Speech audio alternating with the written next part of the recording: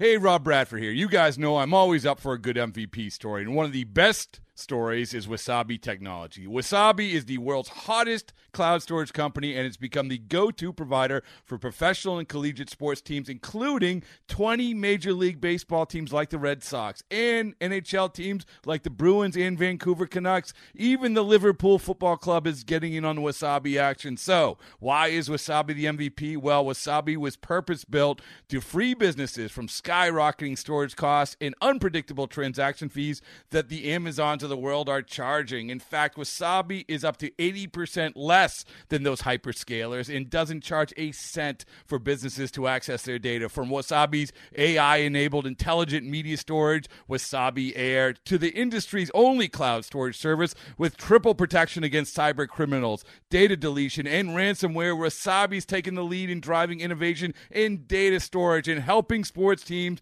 to unleash the power of their data. Wasabi, another Boston-based championship team. This episode is brought to you by Progressive Insurance. Whether you love true crime or comedy, celebrity interviews or news, you call the shots on what's in your podcast queue. And guess what?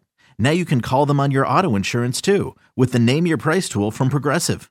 It works just the way it sounds. You tell Progressive how much you want to pay for car insurance, and they'll show you coverage options that fit your budget. Get your quote today at Progressive.com to join the over 28 million drivers who trust Progressive. Progressive Casualty Insurance Company and Affiliates. Price and coverage match limited by state law. All right, let's shift gears, Crawley. Something that the Cubs fans, at least this Cub fan, and I know you do too, look forward to every year is the Crosstown Classic. So this edition, 2 games, Saturday and Sunday over at 35th and Shields. And as I had hoped and begged and pleaded on season 1, episode 1 of our podcast, just don't get swept. And the Cubs did not get swept. They came out, got to Johnny Cueto early and often, and they won that one 5-1 Saturday night over at 35th and Shields. Yeah, that was a really exciting game. What can you say about Keegan Thompson? How long until he is just deemed a starter? I mean, that was 5 innings of 1-run ball against a very, say what you will. I know the White Sox have been a disappointing team for the most part of this year, but they still got hitters, and I thought Keegan looked really solid out there, giving up 1 run only. Okay, picture this. It's Friday afternoon when a thought hits you. I can spend another weekend doing the same old whatever, or I can hop into my all-new Hyundai Santa Fe and hit the road. With available H-Track all-wheel drive and 3-row seating, my whole family can head deep into the wild. Conquer the weekend in the all-new Hyundai Santa Fe. Visit HyundaiUSA.com or call 562-314-4603 for more details. Hyundai, there's joy in every journey. Yeah, he was fantastic. I guess it's just a good problem to have. This is somebody that we're going to find out whether or not he should be a starter, a bullpen guy. I just hope he's a guy that I really want the Cubs to hang on to not let get away. So I'm hoping that is the case. I think it was interesting at the beginning of the game. Chris Morel gets on and ends up scoring. He had 1 hit and 2 walks. And Wisdom and Schwindel, who we talked about in season 1, episode 1, they had 2 RBIs each. But I really like Morel setting the table at the top. I was a little nervous. You know what I mean? Here's a guy who skips AAA, right? He basically comes up from Tennessee, and all of a sudden has just really not seemed like the moments overwhelmed him. And we all know the problem the Cubs have had as the leadoff man. I mean, you go back to Dexter Fowler. Before that, you go to half a season of Kenny Lofton. Before that, you go to Bobby Dernier. You know what I mean? It's been an issue for the Cubs for many, many years. And I don't want to put too much on this kid, but just the smile that he has and his infectiousness, it was great to see the game. And you wanted 1 win, I wanted 1 win, but then I got greedy, Dustin. I got greedy when it came to game 2. Yeah, another, and I'll tell you, good for Chicago. They packed that place. They had over 38,000 for both games yesterday. Spectacular day for a baseball game, right? I mean, you couldn't ask for any better. There was no very low humidity. Everybody expected the ball to be flying out of 35th and Shields. And it was quite the opposite. So one run, Cubs get a run basically on an error, right? They got the run on basically an error, and they could not hold on to the lead. Take us through the Cubs blowing that lead, Crawley. Marcus Stroman, he was starting to warm up and he was looking really good. I think he had a good game against Atlanta, quality start, looked great against the Brewers. And then he got COVID. You're going, oh, Jesus. So he's on the COVID list. And then he's kind of, his first start right off the injury list was okay. But he came out in this game and just absolutely shut the White Sox down. He went 7 innings of shutout ball. And as you were mentioning earlier, the Cubs get a run on a Jake Berger error. And, Dylan Cease was going toe-to-toe with Stroman as well. So when you look at their lines, Stroman went 7 innings. He doesn't give up a run. Cease goes 7 innings. He doesn't give up an earned run. So you got a 1-0 lead. Everything's looking good. And now you get to the top of the ninth. And I'm watching this, and you get a leadoff double by Frank Schwindel. Way to go, Frank the Tank. And this off Liam Hendricks. Clint Frazier, who just comes off the IL, is put at third. And there's no outs, and he ends up getting to third base. I don't remember if it was a wild pitch or pass ball. So now you got a runner at third, no outs, 1-0 lead in the 9th inning. Wisdom strikes out, swinging. Ortega strikes out, looking. And then Horner grounds out. And I'm watching this, and I'm going, oh, God, that's a momentum shift. I don't care what you say. Absolutely. That's a momentum shift. You had a chance to add on, and you couldn't put a fly ball in the outfield. You couldn't hit a ground ball to the opposite side to second. It was unreal. And so, now you get to the bottom of the 9th, David Robertson pitching. He gets the first outs, and now Gavin Sheets hits a double that wasn't anything crazy. It wasn't like he pounded the ball. He just beat the shift. And then Adam Engels hits a check swing infield single, moves Sheets to third. And then you got a wild pitch, which allows the pinch runner, AJ Pollock, to tie the game. But, that was really on Higgins. You as a reliever have to know that if you're going to put something in the dirt like a slider, as a catcher, you cannot let that get past you. Yeah, absolutely right. I can't believe that they actually called it a wild pitch. I thought it should have been a pass ball. I mean, Robertson was almost like rewatching the video and the highlights of that, or the lowlights in this case. It looked like he just thought the guy was out. He thought it was over. And all of a sudden that ball, and they've got too much room behind home plate and the backstop there, 35th and Shields. That ball was bouncing all over the place. So it was easy for them to get to. So, Wilson Contreras or Gomes, that doesn't happen, right? This guy, Higgins, has no business being at the major league level right now, but he's up there because of injuries.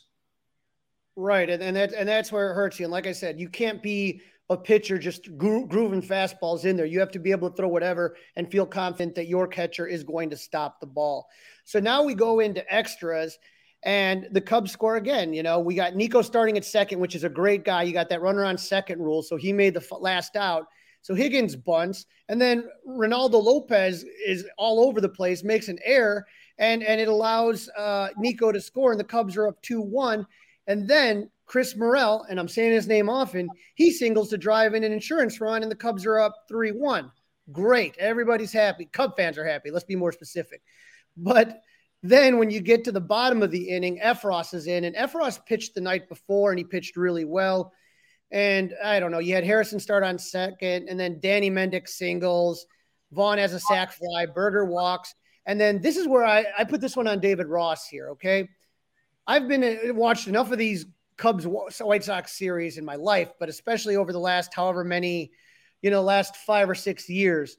You do not let Jose Abreu beat you, okay? Nope. He absolutely owns the Cubs in this series. Owns them.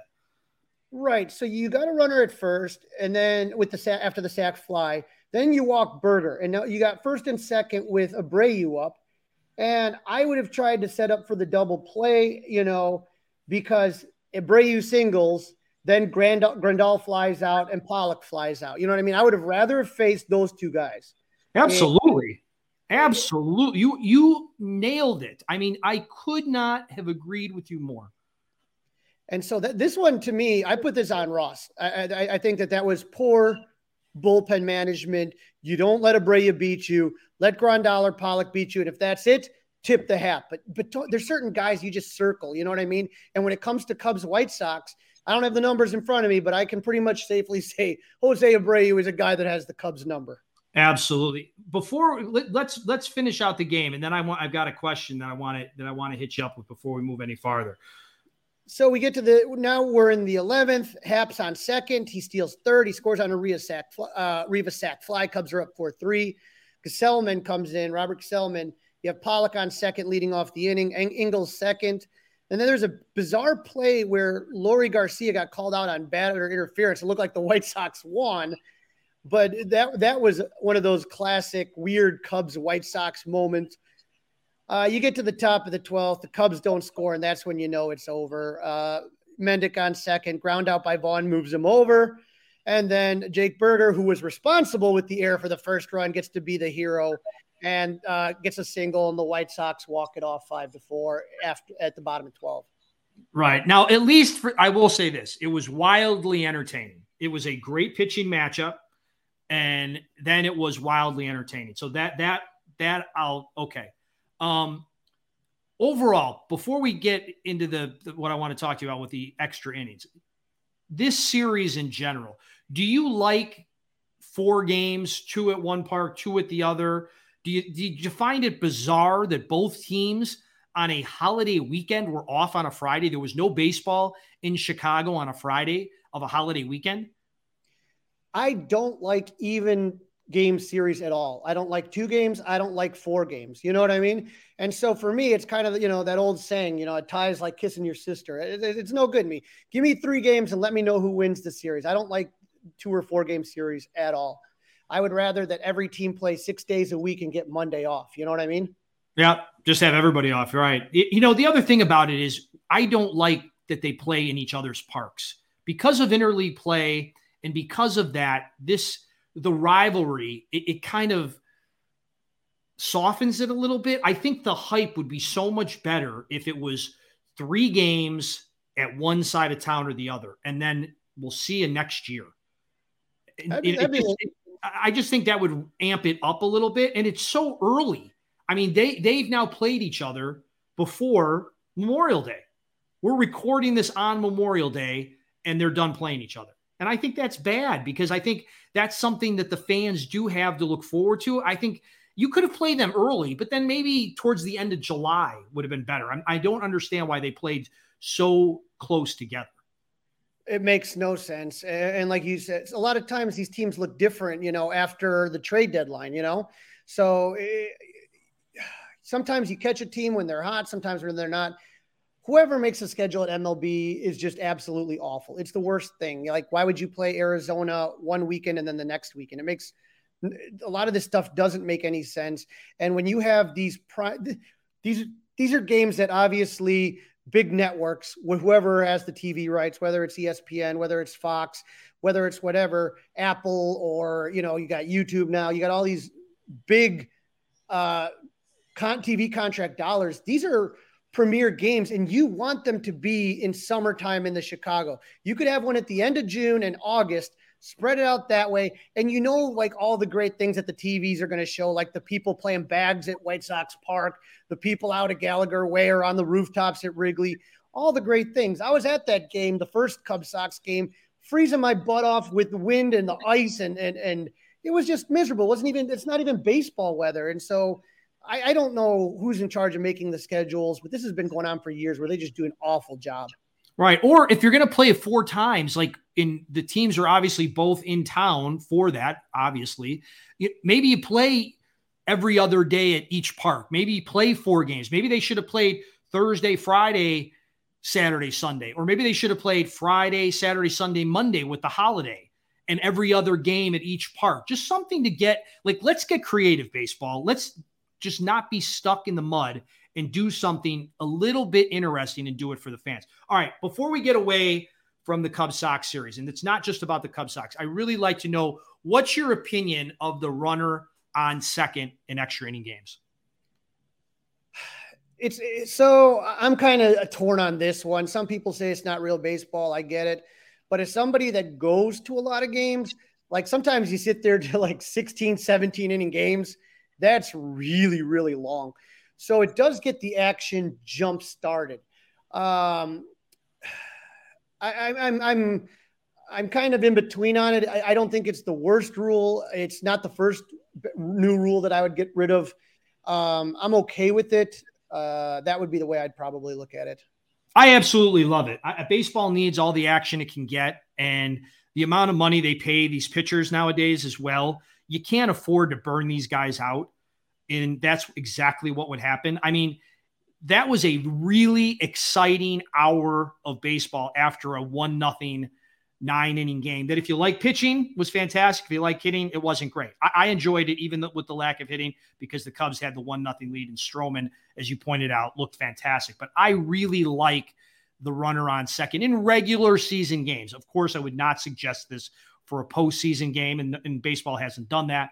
And that's where as you mentioned, it's not real baseball people come out of the woodwork on that one. But for this, I thought it was great. People were running around. You had guys bunting, you had strategy, you had guys sack flying, you guys had stealing bases. I like that. You saw some older school baseball techniques going on in a game to get that guy that was already on second to start over to third and get that run going. So I think it's absolutely fantastic.